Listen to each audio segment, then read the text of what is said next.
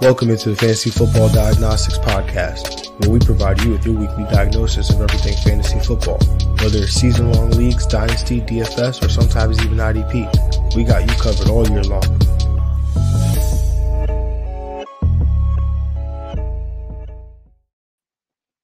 Let's do it. Let's get to it. Welcome into Fantasy Football Diagnostics Podcast. It is Wednesday, November 16th. I'm your host, John June. And of course, I got my guy, Greg Penniman. Greg, how we doing today, man? Doing well. We're at Luke 11, man. You know, we're almost there. We're in the closing time of that fantasy season. Got this Thursday night matchup to look forward to. Yeah, it's crazy how fast the season has been going. How fast we're getting close to that crunch time, and kind of like another season now. You know, we get to last couple weeks of the season playoffs.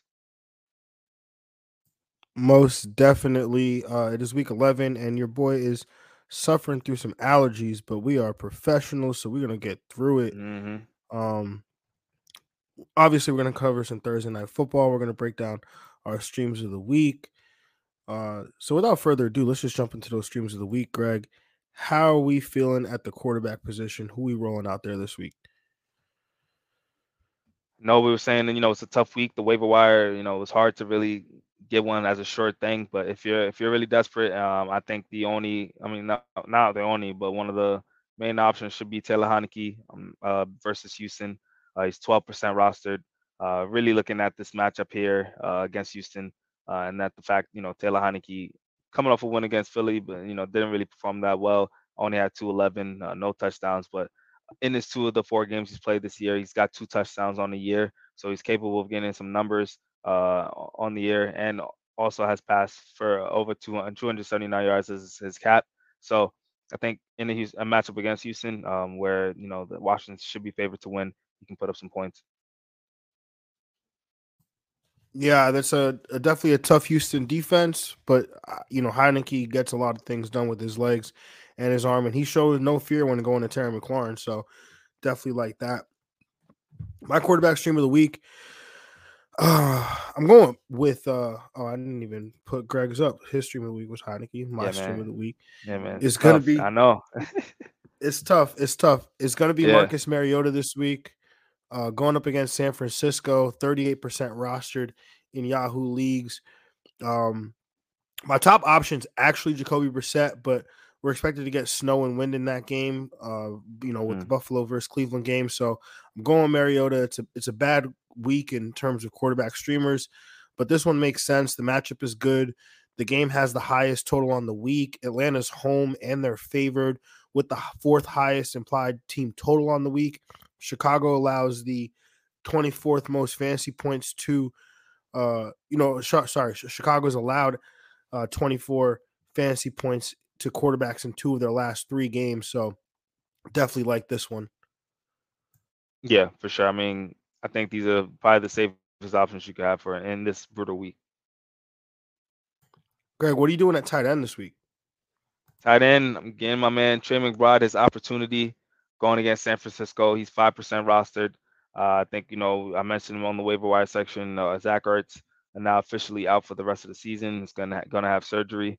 Trey McBride, highly prospect out of college, probably the number one tight end out of college this year. So I think he's gonna get his opportunity. And the team that, you know, Arizona, that's gonna pass to the tight end. Zach Ertz was getting targeted almost 6 to 7 times a game. So Trey McBride should scoop some of those targets up, and I think he's going to build up his opportunity starting this week. Yeah, it looks like me and you are on the same page this week because I'm also going with Trey McBride. This one's all about the opportunity. Like we said, Ertz hmm left the game. When he left the game, McBride went on to play 91% of the offensive snaps, ran 27 routes, took over pretty much the Zach Ertz role in that offense. The production wasn't there, but I think, with a week for the second round pick to get involved, he should see more production. And what's a good matchup is San Francisco allows the 11th most fantasy points to the position over the last three games. Yeah, totally agree. Greg, what about defensive, man? Defensive stream of the week this week. Got to go with my New York Football Giants going against the Detroit Lions. You know, I think just this is a matchup where they can create some turnovers here. They create some havoc. They're at home. So they're gonna do what they got to do here against Detroit, a team that's basically been carried on their defense. Got 4 sacks last week. Team that's getting multiple sacks per game. That D line's been playing really well. Dexter Lawrence has been playing great. They've been getting picks and been getting fumble recovery, so they've been all over the place. For a possible 8-2 team, this defense is doing work. Yeah, I like that one. I'm gonna stick in town. I'm going with the New York Football There you Jets. go. There you go. 36% rostered. The Jets defense should be rostered in more leagues. They're tied for fifth amongst defenses in fantasy points per game. They're mainly available because they were dropped ahead of their matchup with Buffalo, which was followed by a bye week. But even in that Buffalo matchup, they were the third ranked defensive unit on the week in terms of fantasy. They face a New England offense that over the last 3 weeks is a top 10 matchup for fantasy defenses. So definitely scoop the New York Jets up and look to use them as a rest of season defense. Yeah, man, I like that. Both teams, New York relying on that defense. Absolutely. Like we said, Thursday night football preview. We're here to break down a matchup between the 5-3 Tennessee Titans as they travel to Green Bay, Wisconsin, and take on the 4-6 Green Bay Packers. This game has a 41.5-point total, where the Green Bay Packers are 3-point favorites according to FanDuel Sportsbook. In terms of weather, excuse me. In terms of weather, there is supposed to be cold with a bit of wind. In terms of injuries for Green Bay, Romeo Doubs is out with an ankle. Randall Cobb was designated to return from the injured reserve with an ankle, so he's eligible. Cornerback Jean Charles, he's doubtful with an ankle, and linebacker Devondre Campbell is out with a knee. For Tennessee, cornerback Lonnie Johnson, he's out with a hamstring. Cornerback Caleb Farley was added to the injured reserve with a back. Center Ben Jones is out with a concussion. Safety Amani Hooker out with a shoulder. Linebacker Bud Dupree is out with a hip. And then place kicker Randy Bullock is out with a calf injury. Josh Lambo was signed to replace him. Greg, where are you going with this matchup here? With this game, I'm taking the under. I'm gonna take Green Bay to cover, and I'm gonna take Green Bay to win. Uh, on the Green Bay side, Aaron Rodgers. Tennessee has been not such a good defense this year. They've been just okay, very inconsistent though. Aaron Rodgers should have some opportunities here, especially if he can get it to his new main guy, Christian Watson, which I'll mention. But Aaron Rodgers here, I'm not excited to pull the trigger on him as a quarterback one, but I think he's got some borderline QB1 upside. I think I'll rank him in that 13, 14 range. Aaron Jones, of course, is still the must start on this team. Leading this team in carries, rushing yards. Still only 2 touchdowns on the year for rushing. I think that regression's got to come when he's getting some more opportunities in the red zone when healthy. So he's an RB1 for me. As far as the receivers, we came into the week talking about Christian Watson a lot. I think you added the fab. Hopefully you got him. I think you can put him out there as a wide receiver too. When he's going to get a lot of the opportunity, I'm sure he's gotten a lot of trust from Aaron Rodgers in the last week, so he's the receiver I want in this offense. The other guys, Alan Lazard, Robert Tunyon, those complimentary guys, I'm not pretty big on unless you're really desperate.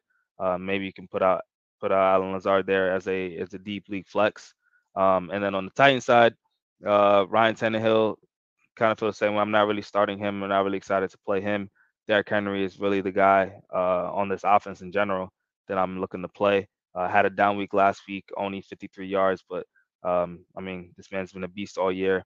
Can't see why after 5 straight 100-yard games, he won't get back to that level. So yeah, should be a tough game. Definitely like the under here. I think the Packers squeeze it out. Yeah, this is really about to be like a 15-minute pod because your boy is struggling over here. Yeah. I'm gonna take the under. I'm actually gonna take Tennessee to cover. I'm gonna take Tennessee to win. On the Green Bay side, Aaron Jones, he's an RB1. He's been great as of late. Aaron Rodgers, think I agree with you. He's on that like QB 13 territory, like slides in as a QB1. Allen Lazard and Christian Watson. I have them both down as wide receiver 2s, with Lazard, being on the lower end of the wide receiver 2 range.